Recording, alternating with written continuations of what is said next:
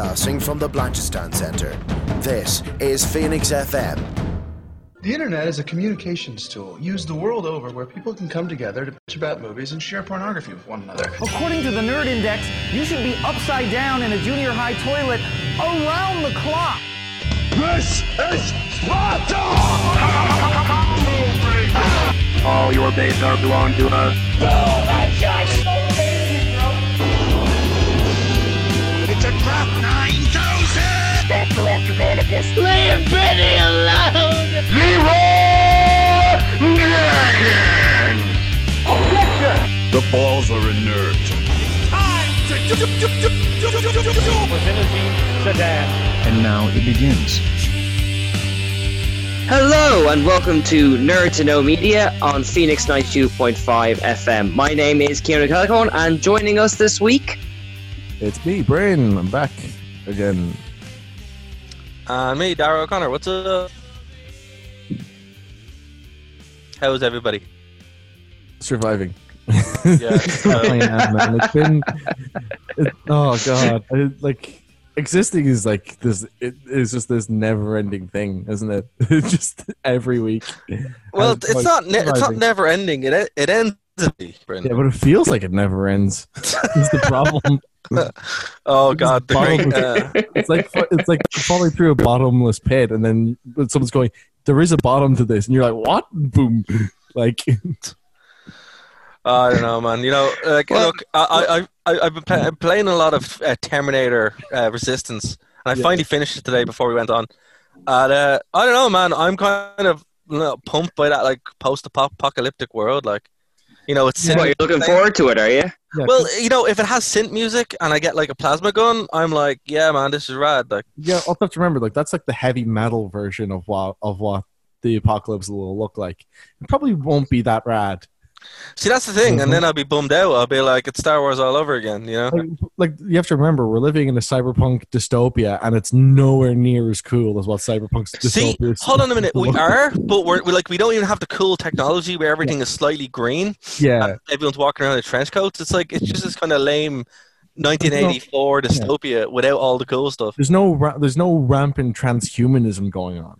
Well, there is. Look, Elon Musk is doing the best that he can. It's taken a while. Well, I mean, it is a bit Blade Runner-y, all our phones and fashion and all that kind of stuff. Yeah, no, it kind of is. But look, I'm for anyone who knows me, I'm a retro future. I love me old tech, okay? Yeah. And my favorite future of the whole lot is like where everything is like basically looks like it comes from the 1980s. Like that's the future I want, right? So you're not talking about like by 1969, man will have several colonies on the moon, that kind of. Oh yeah. Oh no, it will, but everything will have like cool like CRT screens. And there'll be a slight green hue to everything, and there's Linux terminals everywhere. That's my future that I want, and right? So I'm kind of reckless abandon for cable management. Exactly.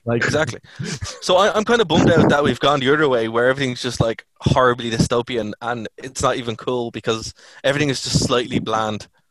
Yeah, you know. I don't know. I like having phones and apps and being able to record things and put them on Spotify and all that kind of stuff. The future ain't that bad. No, it's like, I mean, now it's like, again, it's like it's a like I never thought a dystopia could be this bland. You know, like it's like I'm angry, but I don't really know what at is kind of like is the general mood. Yeah, fight the power, but you're not sure what the power is or what you do if you caught it or whatever. You know, you're just kind of like, well, I have the internet, so that's something, right? I'll fight the power right after this cat gif. Yeah, it's like, you know what? I have Lil Cats and Netflix, so it's not so bad. Yeah. I don't know, Dara. I see you waking up one day and you're going to get your post-apocalyptic future. It's going to be like a load of porgs armed with laser guns coming over the hills. And you'll get your synthy music, but it won't be what you hoped for. Yeah. One can only hope, Kane. You know, it's like, look, at the end of the game in Terminator, it's basically setting up. For this game that nobody wanted and that nobody was expecting to be good is the most satisfying Terminator experience I've had in decades, right? It wraps everything up nicely. it feels like Terminator. You have a grand old time, and at the end of it, you're leading the attack from John Connor on the Skynet mainframe with awesome plasma weapons, and you're like, this is the coolest thing ever. Where have you been all my life? And why is nobody telling me? Can people just please buy this Terminator game so we get a sequel to it, or so the lads won't be on the dole? Because they did a great job. Help the guys out, come on. I just need these Terminators queuing up at the post office for their dole money, like the big metal ones.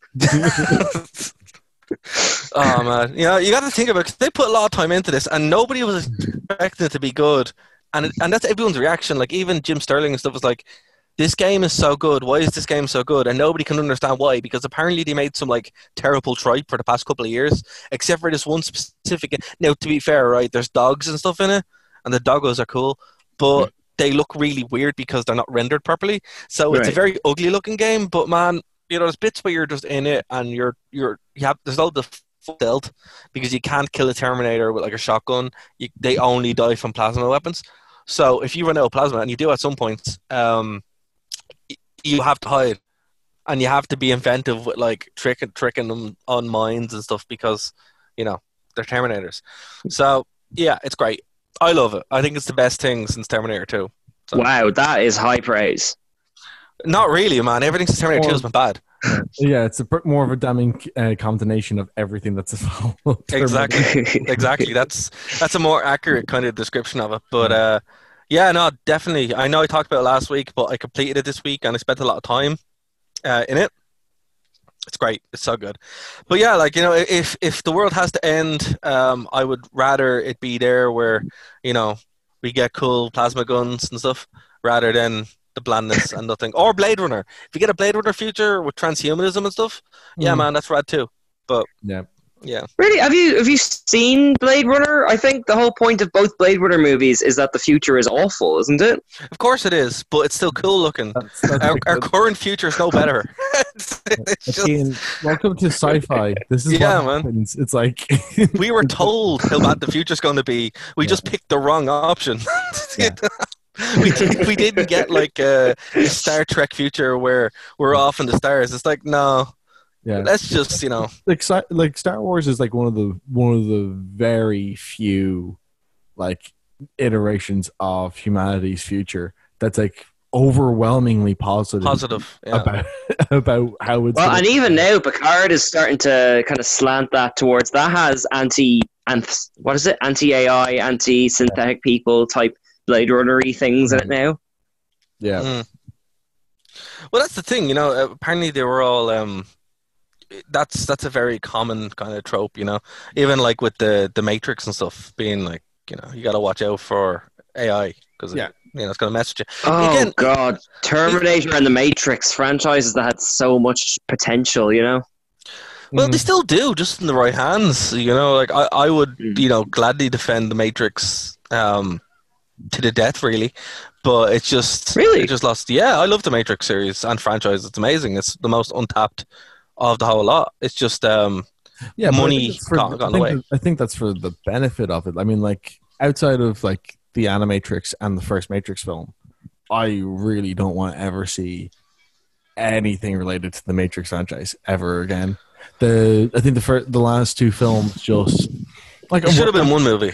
Yeah, and I wouldn't I wouldn't say that they're meritless. It's like, I mean, I know for the second one, I just felt like every action set piece just went on like so much longer than was even necessary.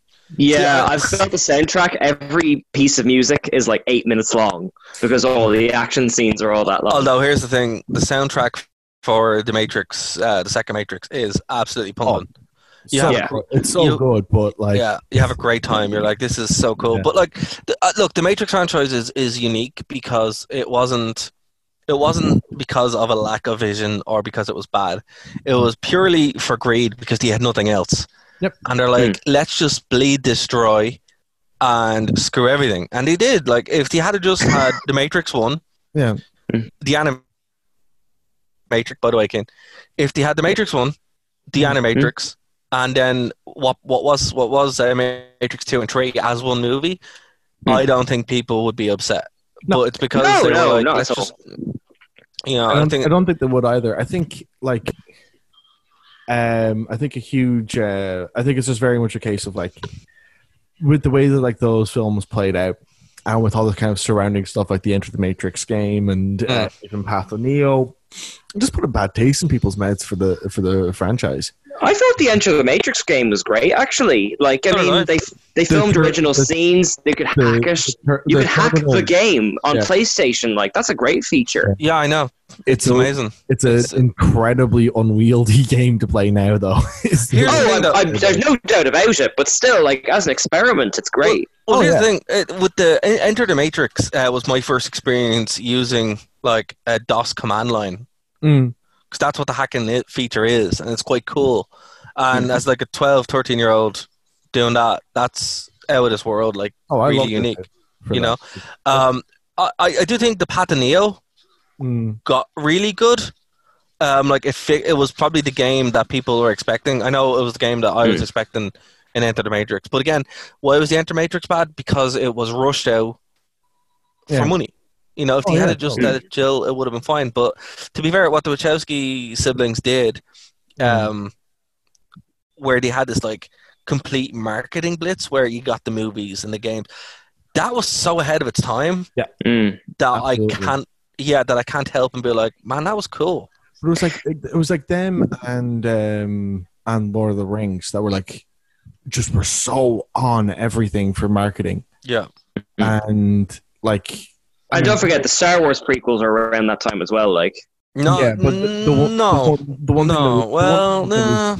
No, to be fair, you couldn't turn for Star Wars, like, in the years. Like, I mean, we've talked about that before with all the video games and that kind of stuff around that time. Star Wars is a different animal. Yeah, like, okay. The Matrix films were released within 6 months of each other. Lord of the Rings movies were in 12 months of each other. Correct. Whereas the Star Wars was an event, had way more time and were treated a bit more like an individual event. But okay, that's fair. That's fair. Like what I will say is, right. Sorry for interrupting you, Bryn, but I have to get the point out because it's eat me alive.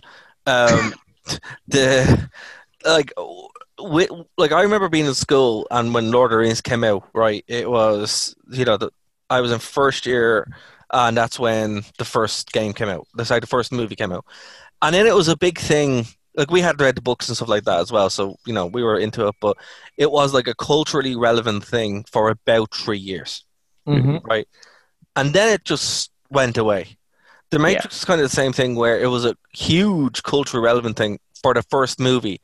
Everybody kind of gave up after the second movie, and then it limped its way back in the third one. But, you know, there was enough there to be satisfied in it if you were a fan. And that's where you get the Enter the Matrix and stuff like that.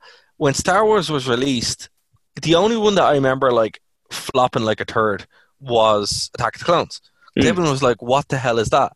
But that said, well, the movie flopped. The animated series was there. The Cartoon Network series was there as well. So the Samurai Jack looking one, watching that again, that's great. Like that I love that series. But that came out as well, and these were all things that kind of added to it and always kept it like an event. And then eventually it went away after the last series was there.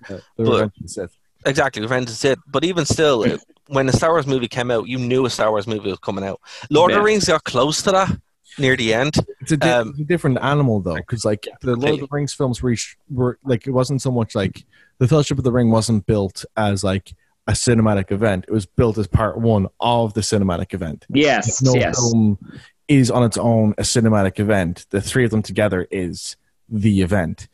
And it's kind of the same thing that happened the same way, like the Matrix treated itself the same way with its sequels. And Star Wars kind of was like, each film is on its own a cinematic event, because that's kind of how they've always been. They've always been these kind of big, like, for lack of a better word, blockbuster events that you're going to see, and you're not going to see anything like this for quite some time. Even if it is only like 3 or 4 years, that's still how they want people to think about it. And that's the way that they go with that.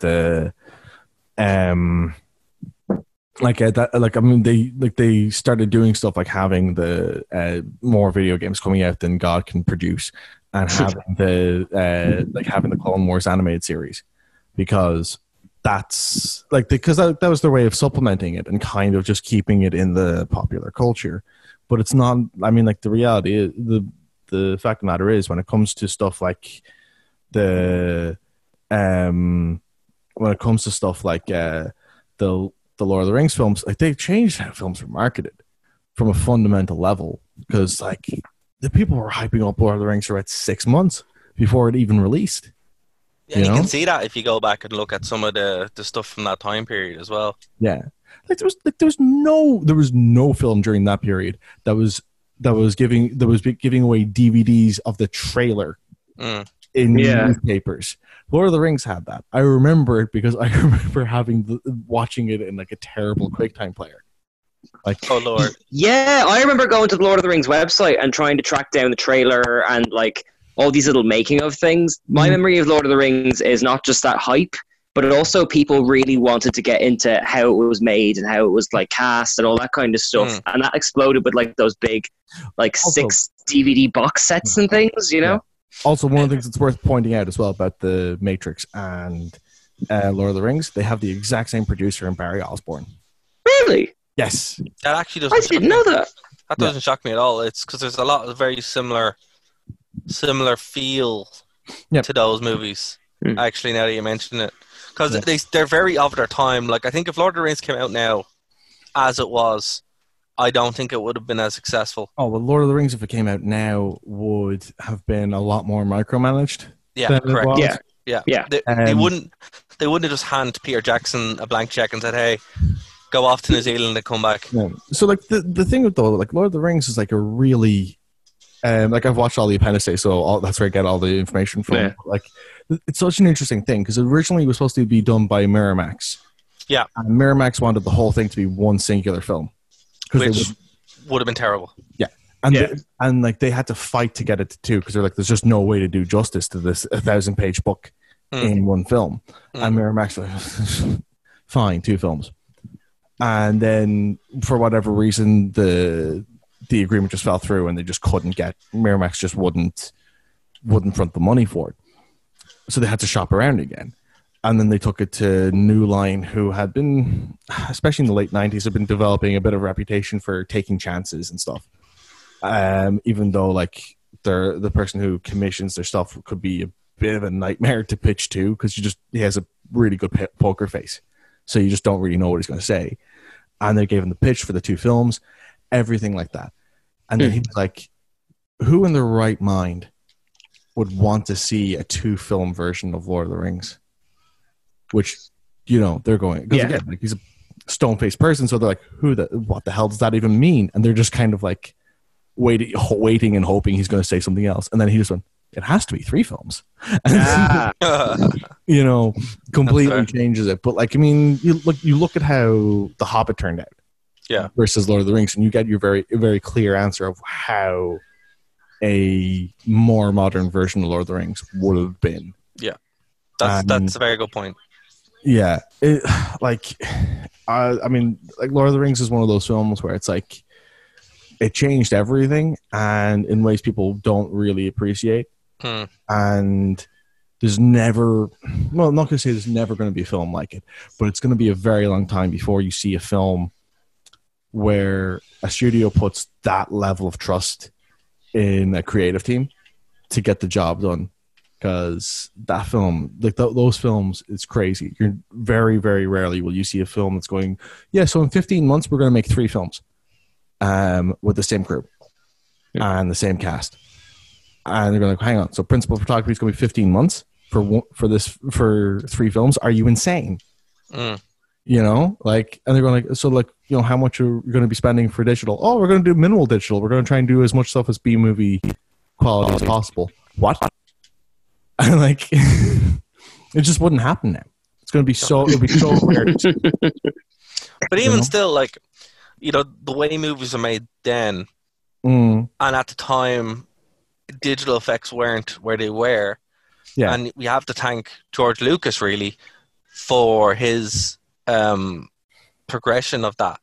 You know, for better or worse, you know, yeah. Well, we wouldn't have the Marvel movies be what they are without George Lucas's and ILM. Like, that's just a fact. Well, I mean, who did Tron as well? Because they're a big part of this. Too. Oh yeah, they did. And pretty much any movie that you like that has amazing effects, ILM are involved in it. Directly. Oh yeah, of course. But actually, just to talk more about the way was Weta, who aren't affiliated at all. But yeah. Sorry, Kane, what you saying? Not at all. Sorry for cutting across you. But I was going to say, you brought up the point that, like, you know, they made 3 films and they essentially made them together. That changed the way, like, because after that you have Pirates of the Caribbean 2 and 3 being made together. You have, like, the Hunger Games. I think pretty much all 3 of them being made together. Whereas before, you would have made one film, you saw how it did, and if it did well, you'd commission a sequel. Then now, I think possibly still to this day, like with the Marvel films, now the dumb model is you make 2 or 3 of them at once and roll them out as a series, and then see if you want 3 more. Like, that came from Lord of the Rings. Like, it's more like TV. Yeah, you know, yeah, exactly. You know, like movies became TV in a sense, the way they're made, and now they're literally TV, where the best movies can't hold a candle to TV, and that we saw that then with movies with projects like Game of Thrones up until the wheels fell off it. You know, it was going across the thing where this is the new TV. You know, and it's better than TV, and then they just completely lost interest, and you know they've ruined what was probably the best TV show ever made. And I thought, look, and I say that as somebody who isn't. Like, here's the thing: I've worked on Game of Thrones. I'm in Game of Thrones a fair bit. I'm not a huge Game of Thrones fan, like, at all. Yeah. Really? We've talked about it a few times in this show. Yeah, man, but that doesn't mean I'm a fan of it. Like, it's I like it. I don't hate it, but I'm not a fan, you know? So it's kind of, I can only imagine the devastation for somebody who is a fan to be like, oh, man, it ruined my favorite show. I remember saying, I don't know if I said this on the show before, but like, way back when in another life, I aspired to be an engineer for a podcast, and like I applied to work as a studio engineer for the production company who makes Lord of the Rings, or not Lord of the Rings, sorry, Game of Thrones, and I was like, I remember applying to them, and then went, crap, I better watch that show now. At that point, they just finished season 5. Like, season 5 had just finished airing, so I just kind of binged season 6 finished. I just kind of binged the first 6 seasons in about as many days, and yeah, like I just came out of it going like, yeah, it's a good show, but I mean, like, it's one of those things where like. Like I think I absolutely understand. Like I wouldn't necessarily say like even if season 8 did turn out really, really well, I still wouldn't be going, oh, it's the best show ever made, because there's some really good shows that are like equally, that like even if it did come out really well, are equally up for that title. Yeah, but you have to think about stuff from a normie perspective. Like Game of Thrones was a cultural touchdown up until it wasn't, which I think is amazing. You know, really, like, it really is. It was one of the points that everyone was talking about it. And look, I read the books as far as I could, because obviously they're not finished. I remember I was working on the 3rd season, and I was the only one on set who had read the books. But they're all fans of the show. I'm like, I never watched an episode of the show, you know, and I didn't watch it until like season 5. When I started actually watching it, that's a bad place to start. No, well, I finished. I was on season 5 as well, and I'm like, I'll go back and I'll watch me in it, and then I'll go back and watch it again. Yeah. And I was like, oh, crazy! This is wild, you know. So I just remember going from being that kind of tippy top, must see TV to just being something that everybody was disappointed in, and But that said, it did change. It did kind of fulfill that prophecy of movies becoming TV, and TV's where you go. So now we have it with, you know, people will rather sit and binge or watch Netflix than go to the movies, or, you know, even with Star Wars now, the future of it really looks like it's going to be on TV. It's going to be on Disney Plus rather than in theaters, which is crazy. But it's just one of those things that if we had have went like a little bit differently, this wouldn't have happened. But if all the stuff that we've talked about also didn't happen, you know, it would be somewhere completely different. And it's just an interesting thought experiment to think, wow, 10 years ago. Well, think about it. 10 years ago, right? 2010. You know, the internet was what it was. I think I was doing a podcast then. I just started doing podcasting properly in 2010. But the internet wasn't great. You know, it was okay. We didn't have streaming services. Yeah, YouTube, but that's about it really for streaming. So. Yeah, and that was limited to like 15 minutes. Yeah. So you're sitting there going, okay, the world had developed in such a way to facilitate this, but it's also a whole Brave New World kind of things as well. So, you know, but the knock-on effect of that is when it comes to old Hollywood and movies, they're so micromanaged because they're like, we're losing so much ground. And that's why there's so much micromanagement. Now, we've seen it now with like movies like, I know you guys make fun of me for bringing up Star Wars all the time, but I don't want to. To be fair, I brought it up first on this one. I'll take the fall for that. We mentioned Porgs earlier. Fair, but even with what we've seen now, Birds of Prey or whatever, and it's a movie that's not out yet. I want to see it, but the marketing tries to appeal to everybody and be as safe as possible, but in the meantime appeal to nobody. Yeah. And that's something that we're really seeing the desperation of Hollywood with. So, you know, will it get better? It's funny though, because like it's really funny because like, yeah, we're seeing. It seems like anything, like the only times that like films are given any kind of freedom to do anything with is if they're going to be made cleverly and cheaply, like with Joker, or they're given a huge budget because they know there's going to be a solid return of investment on it, like in Avengers. Yeah. But the reason, but I mean, I think with the Marvel ones, like the anomaly because the films are over, like they're popular with just about, they're popular enough that it's like, you know, we can give people the free reign that they need to make this work. There's a level of carefreeness about it. It's probably the same thing with I think with it's probably one of the reasons why the Into the Spider-Verse film turned out so well was that they kind of just left them to it. They left them to it, but I don't think they were going. Like, I think they're going, this is going to be a hit because it's a Spider-Man film. Yeah, and you know, we'll give it the budget that it needs to be a decent animated film, but we don't really need to worry about it so much. It's not like Morbius where they made a real conscious effort to make sure they had Michael Keaton at the end of the trailer. Yeah, so you have to draw the line, don't you? You know, like, I mean, again, like that's like probably a pretty nice little moment from that film. But they had to do that to get people to go and see it. But see, they did that before as well. Where like we saw that with the Zenith again with Amazing Spider-Man 2, where that whole movie was spoiled in the trailers and existed to set up an expanded universe that we wouldn't get. Yep.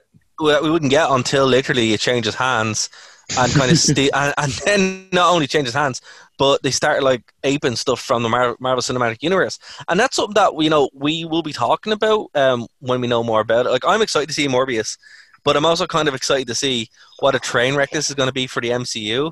Because I'm going to make a prediction here. The MCU is going to go off the rails in its current state in about 3 years. Oh, that's probably a pretty good prediction. Like, I mean, again, we've talked about this before. Like, before this, the longest trend in cinematic history was westerns. It lasted 13 years. Yeah, but I think it would have run its course naturally anyway in that sense. But what I mean in this sense is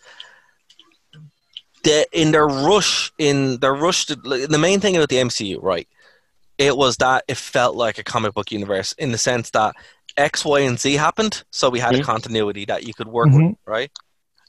If you take that continuity away from one central planning, you start getting what happened with the DCU. Oh, I see what you mean. So it's like kind of Sony is kind of like the hole in the water balloon or something like that. Correct, yeah, because like already we saw it in a very small sense. I know some people are going to be like, oh, you're being nitpicky. Well, yeah, we're nerds. That's what we do. But, welcome to the show. Exactly. But if you remember correctly, at the beginning of Homecoming, the dates were wrong. Yeah.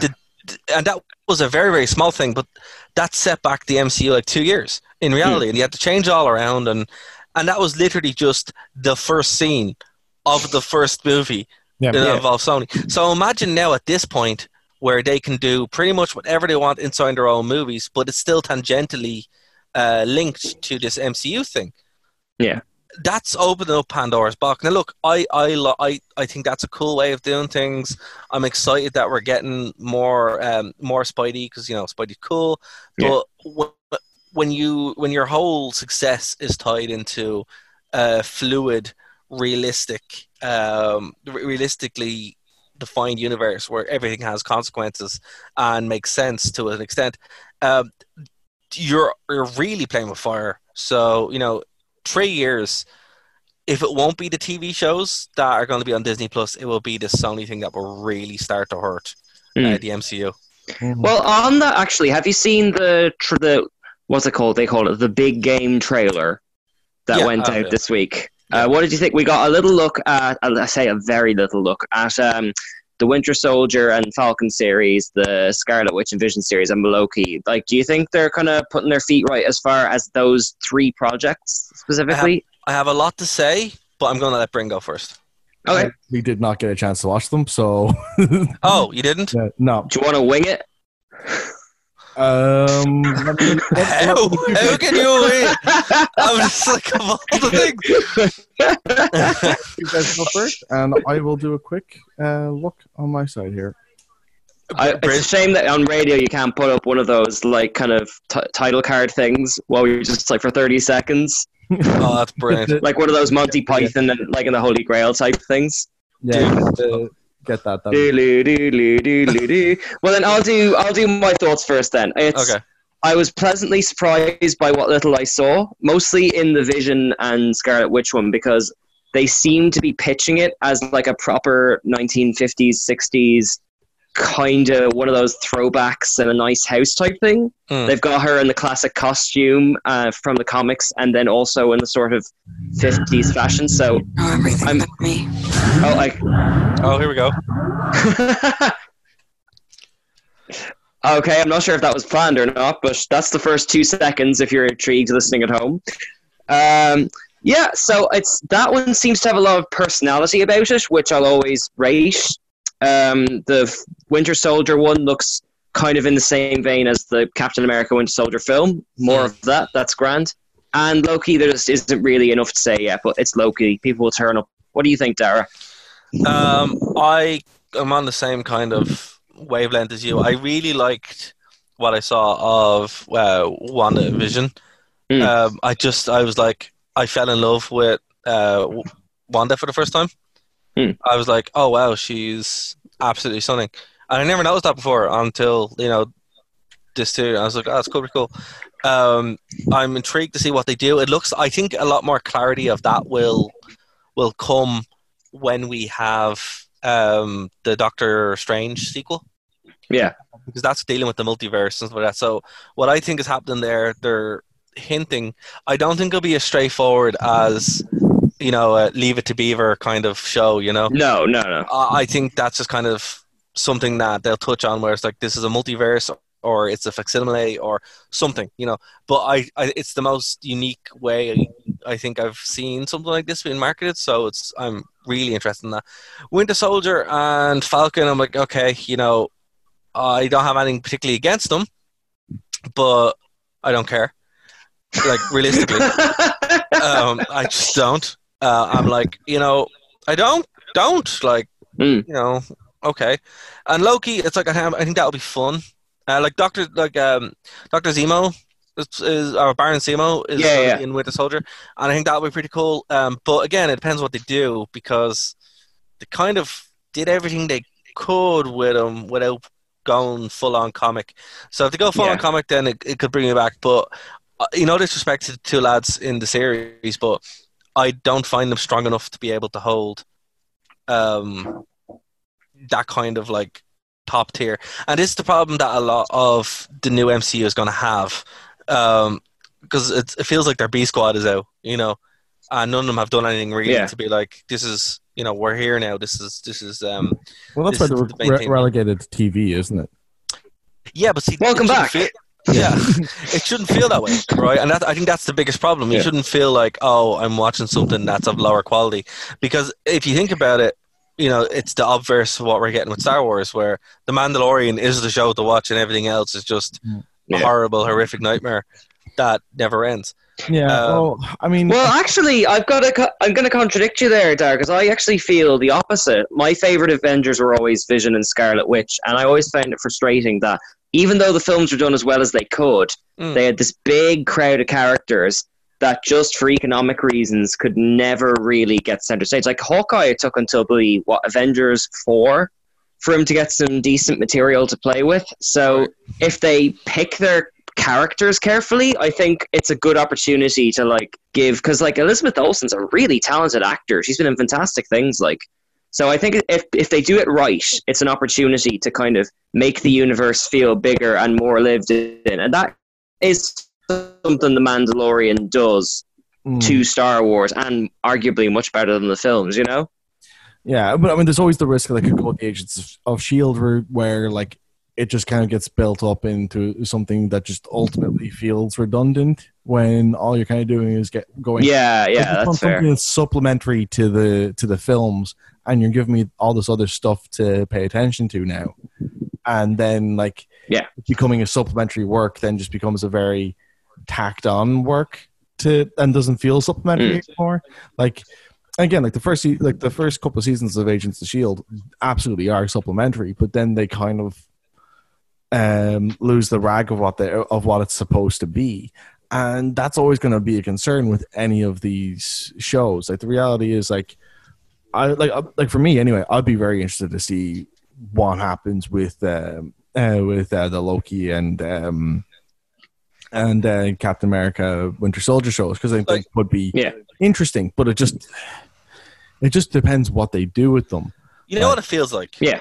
It feels like when there's the main series of a comic, right? Yeah. And then you buy the spin-off. That's kind of what it feels like, where you get a really good spin-off and then you get some lesser ones. And that's what I kind of mean, Keen. I love Vision and Wanda. I think they're great. It's cool to see them getting kind of a good shake of the stick. I do think, we'll see their characters like that as well. I think a Spider-Man series would be much better on TV than as a movie. If you got a 10-part Spider-Man series of him literally just being Spider-Man in New York would be a really cool way of going about it. But that's what this feels like. And obviously it's to kind of carry people over while they're working on rebuilding the MCU, because there's nothing really they could do now that would be what are they going to do? They had to make it small. They really had to make it small. And that's what they're doing. And I think it's smart. It's a really good way of doing things. But I'm also just is this oversaturation? That's my problem. How much comic book stuff, and I love comics, right? So everybody please calm down. I love comics, but I'm how much of this is too much? And I think having 3 series, a bunch of movies is, it's like always said with The Matrix, it's cool, but eventually it reaches a saturation point, and that's kind of what I fear. So I think we're coming to the end of Marvel fever pitch, but we're not there just yet. Yeah, but I always go back to Westerns as the example, because it's the only thing you can really compare it to in terms of its fever pitch. And even with these shows, it's still never going unless Disney goes absolutely ape, it's never going to be as oversaturated as Westerns were. You would have we get what about maybe 6 superhero films a year now. Yeah, you would at the height of its popularity, you would get somewhere as much as 20 Western films a year. But see, it was getting to that point, Bryn. Remember, everyone wanted to have their own cinematic universe. Yeah, but this is what I'm saying though. It's you were getting as much as 20 Western films in a year. You also only had during the height of the Westerns, you only had something I think 6 channels in the US, and all of them were carrying at least one Western TV show in a primetime slot. That's a good point. westerns were so much more pervasive than the superhero will ever be. And again, like that's unless DC and Warner Brothers decide to go absolutely ham. And like even then, they're not all the TV channels in America. Actually, can I just say on that, they kind of did. It's just they're so bad that people just kind of forget. Like, I love Crisis on Infinite Earths. It's my favorite comic series of all time. I have all the original issues, in very good condition. I have a full collection. I've bought the series several times.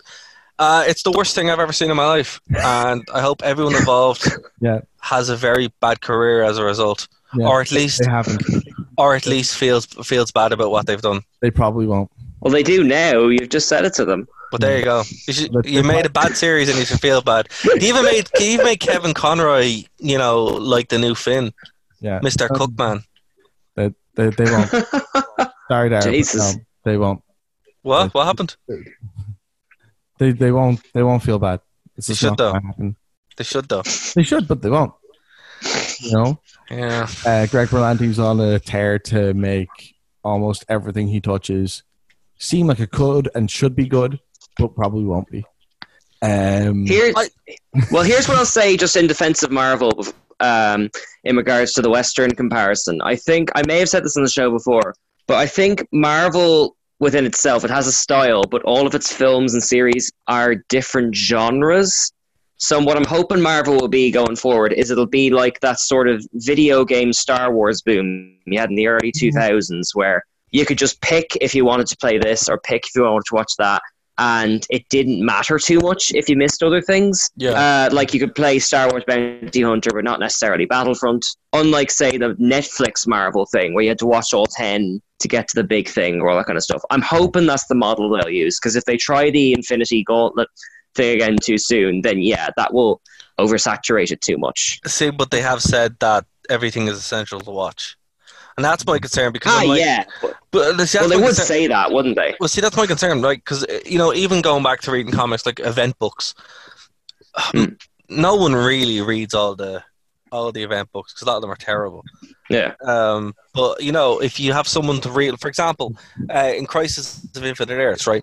When I say I'm a fan of it, I literally have all the random tie-in books where there's like a tiny little patch of the monitor, and it's in GI Commando or whatever, So or Ghost Tank and all that kind of stuff, So this is what I mean. You can pick up those stuff and get more out of it. I think that's a much more attractive way of doing things than you must watch all these shows, because if you don't watch shows, you're gonna miss out on a huge plot point. Because that encourages two things: one, laziness, because people aren't going to do that, and two, disinterest, because they feel like they've been backstabbed. Like why would you spend €20 going to the cinema when you can just read the Spark Notes online? And that's what I mean. It's just it's not a smart way of going. But I think the guys in Marvel, obviously, they know what they're doing. Yeah, they paid the big bucks for it. So I'm hoping for the best. Yeah, it could turn out really, really well, but it's just hard to know at this point. Well, that's worth saying in and of itself. This level of success is relatively unprecedented. The precedent that has been set is like it does have distinctions with it. Like when it comes to how prevalent Marvel films are, and I know people do go on and say like it's so oversaturated, but in the confines of what there is, like they're going like, oh, there's so many superhero TV shows. It's like, yeah, but they're carried by like 2 channels. Like CW does all the Warner Brothers superhero films or superhero shows, and that's it. And then for Disney, that's pretty much like for Disney stuff. That's like Disney XD, and then there's nothing live action on ABC or any of the other ones. So 2 channels out of hundreds now. Oh, yeah, you can watch. Like, I don't even watch TV. As I said, the main thing I've started watching really out of, I don't know, man. Like, I hate reality TV shows, but I'm really enjoying one specific show, and it's great. And you know, I don't even know why it's good. I just enjoy it. And it's Undercover Boss USA. Is this real? I know you mentioned this before. Is this a real show? Yeah, it's fucking. Oh, sorry. It's great. You know, like, sorry. Basically, the concept. Like, I didn't think it was real either until the Kylo Ren thing. And when you watch the show, the Kylo Ren thing becomes funnier because it's so like the show. And basically, what happens is they get a CEO from like a company. Like the last one I watched, there was the CEO of Yankee Candle. Right. Oh, really? Yeah, it was quite good. And what they do is they put them into different parts of their organization. So, like in a store, or they take them to like it's over a week. So over a store, and then they go to like a production environment and all this kind of stuff. And it's like, you know, just trying to get an insight into their company, right? That's the premise.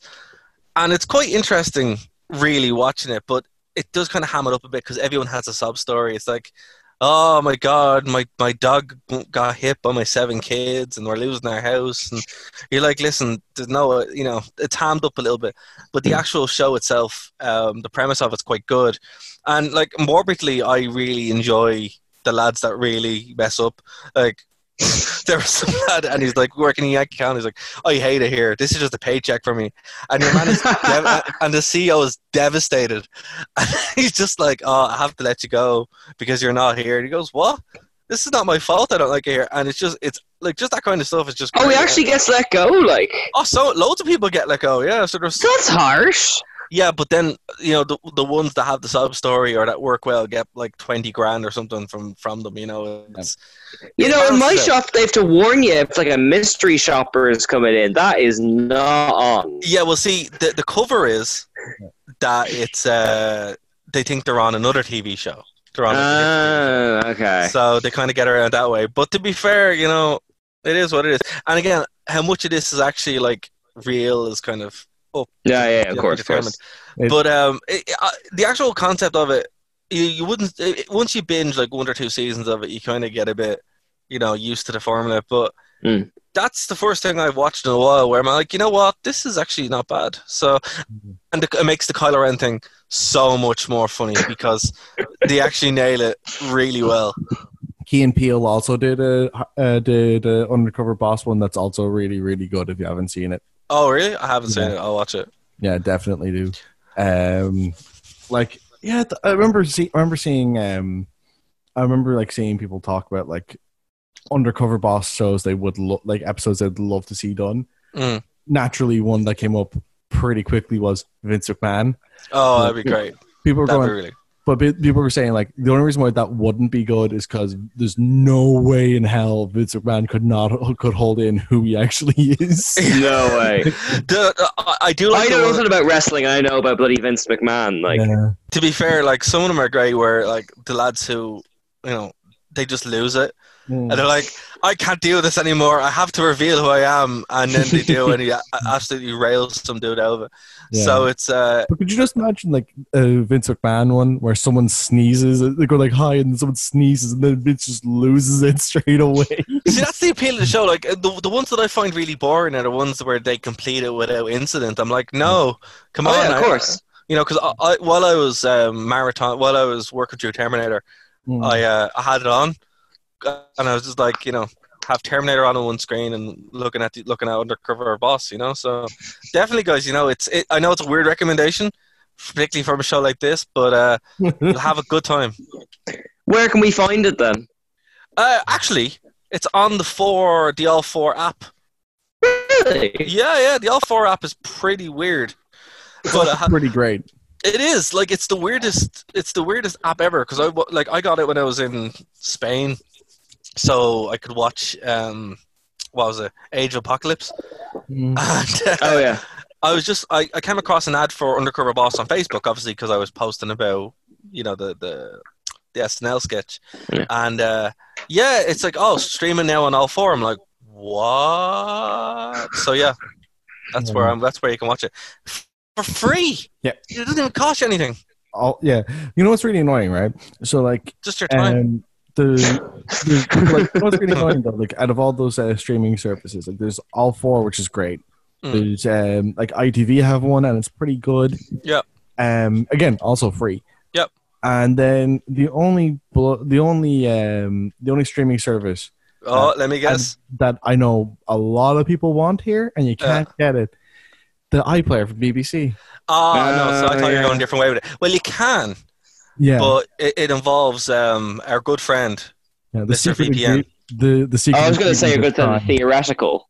Yeah. No, our good friend, Mr. VPN. Yeah. Okay. The secret ingredient is crime.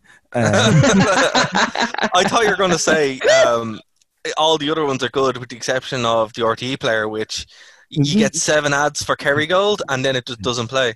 You're like, that was a thing for a long time. If you have ad blocker installed, it's still a thing. Yeah. I couldn't watch the Eurovision on it. I remember that. Yeah. But the thing what a sentence, Kane. What a sentence. The thing to remember here is I don't count the RTE player as a player because that's too charitable to it. It doesn't play anything to be called a player. It's a player in name only. No, it does. It plays 7. Well, you need to have things on RTE first. That's the trick. I take offence to that, Bryn. It is a player. It's a player for 7 unskippable ads for Kerrygold in a row. I don't count an ad player as a player. But here's the thing, right? It's so incredibly terrible, despite the fact that we fund it and just bailed out RTE. And you're like, how is this still so bad, guys? Why can't you get your stuff together? What's going on? Spending 2.5 hours watching one episode of Love Hate, because of ads. Okay, fair enough. Removing the ad blocker is okay. But here's the thing. The lads who coded it must have had enough self-awareness to scan for an ad blocker, yet they can't, understand how UDP works. It's like, come on, lads. What is going on? Yeah. Get your you-know-what together. Why are there Are you making yourself available to fix it up for a fee, or...? Yeah, okay, I'd fix it up, but then I'd be upset for having agreed to it, so... Yeah. I would ask for stock, but that's probably a bad thing. You'd just be on the floor like Anakin Skywalker. What have I done? No, if you got stock, it'd probably be like what was it? That bit in The Simpsons where it's like, it's not how much stock you have; it's how much copper wire you can get out of the building. Yeah, that's it. If it's copper wire you want, then RT is definitely the place to work. There you go. I don't know if I remember. I was given a tour. I was given a tour of it before, and I was told that they've had to raise the floor in the back room about 4 or 5 times to get new cables in there. Oh, is it just cables after cables? But it's like stratified cables. They've got cables from the 70s they haven't replaced. Oh, wow. For all the data and stuff going through. So it's, if you want copper, that's where you go. There you go, lads. That's the retirement. I'm sure that's someone's retirement grease. Definitely. It's just like, no one's been here for years and nobody knows about it. Yeah, it's among my favorite top tips about top facts about RT. That and the fact that it isn't actually properly HD. What? They just trick everybody into they boost the signal to make it HD. Oh, wow. HD.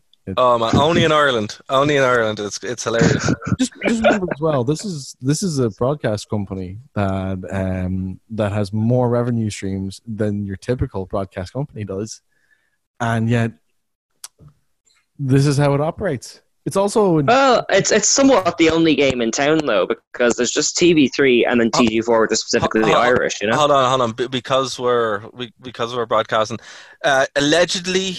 For theoretical purposes, for educational purposes, and allegedly again. So, yeah, there we go. Yeah. All the provisos in the world. Yeah. If you could, edit that into the conversation, 5 times throughout. These are all allegedly unverifiable. Everything I said about RPE, and we'll be fine. Oh god! Sure. Lads, I wouldn't mind working for RT at some point in the future. Do you mind if we swap into Sturcon talk? Yeah. Okay. So from one disaster that isn't run properly to what's going to be an awesome, well-run event. Yeah. I cannot wait. I'm really excited about this. The lads and ladies who are running this are super cool. And you know what? It's great that they asked us to do a panel. I'm excited for the panel. And yeah, it's going to be great because, you know, it's got like a group therapy session, guys. I think that's what's going to happen. Well, I think you should tell them what the pitch is, Dara. I feel like only you should tell them what the pitch is. Oh, yeah. The pitch is, well, we did call it a post-mortem of Disney Star Wars, but it's more than likely going to be a group therapy session of Disney Star Wars. So we're going to have a doll, and it's going to be like, where did the bad man touch you? It's really really important that everyone knows that when they come in and they go to the panel, it's a very safe space. Everyone gets a chance to speak, and you know we'll get our feelings heard and listened to and acknowledged. Exactly. Exactly. It's a safe space for everybody except for Kathleen Kennedy, who won an award last night. And so congratulations to her. And who? And J.J. Abrams. Oh, and J.J. Abrams. Poor J.J. What are you going to say if they turn up? I want my childhood back. Yeah. I think I'll just point at the screen and go, this was bad, and you should feel bad. You should feel worse than the guys who made Crisis on Infinite Earths. Yeah. Because, this hurt more. There was more writing on the films they made. What I'm hoping is, I'm hoping for anyone who's a fan of the expanded universe to show up. Anyone who was a fan of the actual movies. So if you're a fan of Disney Star Wars, please come along because you're gonna be upset. But no, not really. I know if anyone is a fan of Disney Star Wars, still do come along anyway because we're going to try and make it as interactive as possible. As we said, it is a safe space for opinions. Yeah, no. Even if you do like it, it's it's fine. We will just vehemently disagree with you, and there may be shouting. But and we've been moved. We were initially on at 11 o'clock on Sunday, but now it's 2 o'clock on Sunday. So that's great. So that means we can actually enjoy a bit of the panel, a bit of the con as well, guys. So I'm looking forward to that. And we're going to have, in our next episode, we're actually going to have the creative team behind Shuricon on again. We're very excited for that. Woo! Because they are sound guys. We're not just saying that because they're our friends, but they are genuinely great to hang out with. Great bunch of lads. Great bunch of lads. The Shuricon, a great bunch of lads. Yeah. Oh my God. They need to put on a t-shirt so we can have it. I think we should, I'll put in a word with them. I think I also want to give a shout out to Straight Outta Canto. I don't know if the time won't me, but she'll be doing a panel as well from our Nerd to Know media team. Yep.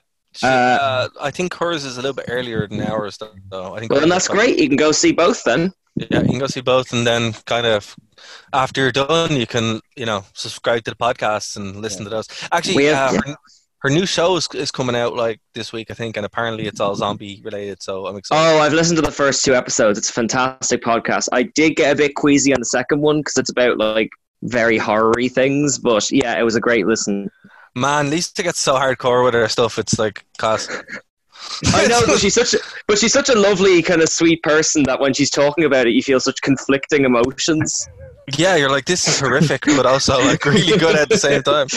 Yeah, like a really cute stand-up, a cute female stand-up. Do the most vile and horrendous comedy, and you're just like, I'm laughing, but I'm uncomfortable. Yeah, Wendy Schall in particular, who's the voice of Gravity Falls and all that kind of stuff. She does very kind of body humor and that kind of stuff, but the voice makes it funny. Yeah, absolutely. Oh, wow. Yeah, if you haven't listened to it and you listen to our other shows, make it your business, check it out because they usually drop on Tuesday. Is when her shows usually go out, so it's nice and limited. And they're on Spotify on the same page as us. They are, yeah. So if you're already subscribed to us, well, they're on everything. If you're on iTunes or anything like that, it's the same. But so that's my plugs. If you haven't got your ticket for Shuricon, do. Yeah, it's 15th and 16th. We're on the 16th at 2 o'clock. I also want to give a shout out to Mannequin Blue, who's been on our show before. She'll be possibly hanging out with us on the panel. We're not sure, but she will be there. She's a balloon artist, and she is fantastic. Yeah, it's going to be cool. Apparently, there's a surprise as well. She's going to be an unspecified Disney Star Wars character. It will be. I will keep it a surprise for you. You're going to have to just see on the day. Right, I'm excited. I can't wait. No, when I saw her as what was it, Rainbow Dash, I was like, that's pretty cool, man. You know? Oh, that was great, but I didn't get to see her all day because she was just mobbed by people in the lobby for the whole thing, you know? You know the work that she goes through, and if anyone hasn't listened to the show that we had with her, where she talks about the process of that stuff, I'm like, that's class. So fair play. Yeah. What else? I can drop one surprise on the Saturday when we're not doing the panel, but she'll be there. She will be possibly going as a Cubone from Pokemon. Oh, class. Oh wow, that's Can you imagine the balloon skull? Like, I can, yeah, I can. One other plug that I have, other than buy Terminator Resistance, is BioShock. The whole series is free on PSN at the moment. So what? Yeah, if you're on PSN. Serious? Yeah. So BioShock, I've been playing it the entire show. So if you are a fan of BioShock 1, 2, and Infinite, it's all free now if you're on PS Plus. And Sims 4. Sims 4 is also free. Sorry, you're a fierce multitasker. I mean, I know you were talking earlier about watching the Undercover Boss and like playing the game at the same time, but like, how do you do that? Oh man, it's just practice. Work in IT, you figure out how to do loads of things at once. Yeah. Isn't that right, Bryn? Yeah. You have to, man. You know, it's just the way it is. But yeah, like it's weird though. I playing games that way ruins them for me because I'm not fully invested. I'm kind of like, you know, for example, there were big emotional beats in Terminator that I missed because I was invested in Undercover Boss. So, I was like, yeah, man, you're getting your $10,000 because your mom is sick. That's cool. You know, you're a cool boss, you know. And then at the end of Terminator's, you know, killing your one, you're like, oh, all right. Well, I can't be there in both places, so fair enough. Oh, fourth wall break. Katie has just messaged who she's going as in the Star Wars thing, and I'm excited. Dara, you may hate it. Oh, no. That's a clue. Oh, no. Who would have hated? Don't worry, it's not a balloon Kathleen Kennedy. You're grand. That's what I was going to say. But guess it's going to be balloon Kathleen Kennedy. You beat me to it. I was just going to say it's the balloon Kathleen Kennedy. Oh wow! I think if Derek would really hate on that scale is if she made a balloon frame by frame remake of the Disney Star Wars films. Oh, like just like with like little like snapshots of the films, like. Yeah, like a storyboard. Yeah. A scene for scene remake of The Force Awakens, which is in fact a scene for scene remake of A New Hope. So it's just like, okay. Oh man. Anyway, guys, do you have anything to plug before we wrap up? I did, and it slipped out of my brain. Bryn, you go first, and it might come back. I literally have nothing to plug anymore. In that case, we may have. I won't say a name yet, just in case. But we may have some new people joining the Nerd to Know Media family. We will be plugging that a bit more in the next 2 weeks. But yeah, we are looking to expand. So Dara, let us know where people can find out all of our plans, which will be going up on the social media and all that. That's very cool. Yeah. So if you're looking to, the best way to reach us is to just go on to nerdtoknowmedia.com. From there, there's links to our social media. Nerd to Know Media on Facebook, Nerd to Know Media on Instagram, Nerd to Know Media at gmail.com, Nerd to Know Media on Twitch, Nerd to Know Media on YouTube. Basically, you put that in, you're going to reach us. Best way to contact us is through our Facebook page or Instagram. And if you forget all that, nerdtoknowmedia.com, because it's going to expand, and that's great to hear as well, Keen. So yeah, everybody, keep it here. Yeah. Excellent. Then from Nerd to Know Media, I've been Kieran Calcon. Thank you for joining us. Say goodbye, guys. Bye. Guys.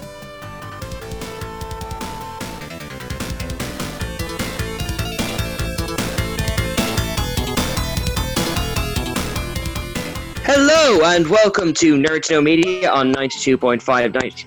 Can I start again? Box. Caught the ropes. 1 week, I'll get that right on the first go. Phoenix 92.5 FM. It's alright, King. There used to be a wrestler called Sin Cara, and his entrance was he'd jump. He'd try to jump over the ropes, but every time he'd miss and hit the ropes, so they had to film it like 3 or 4 times. Yeah. Did 20 takes, and that was the best one. At some point, we'll also have to show you the glory that is the Shockmaster. Oh yeah. Oh yeah. That's tragically funny. Yeah.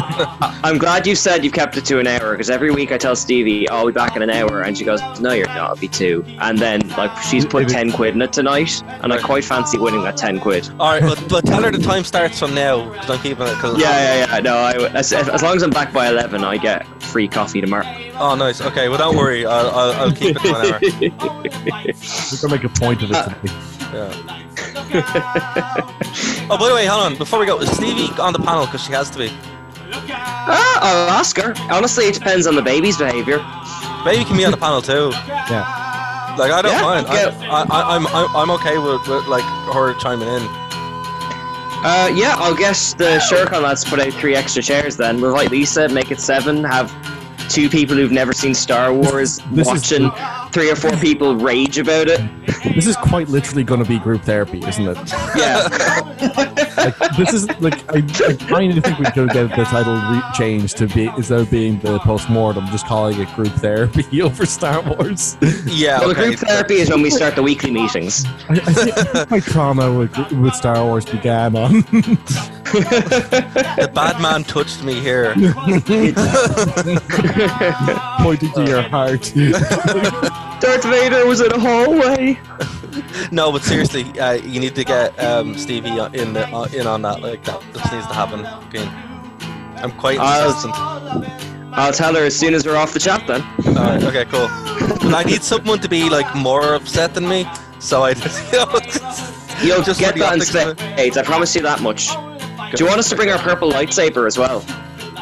Yeah, go for it. It's so funny. Stevie keeps trying to play with it, but every time we turn it on, the noise makes the Baba cry. So she's got this like great Christmas present that's being held hostage by her firstborn. Oh wow, that's like on purpose. Maybe she knows. She's like, yeah, it's totally on purpose. Disney Star Wars was too bad. You don't deserve to enjoy this. All right, okay, right. Let's back to you. Thank you for listening to a Nerd to Know Media production.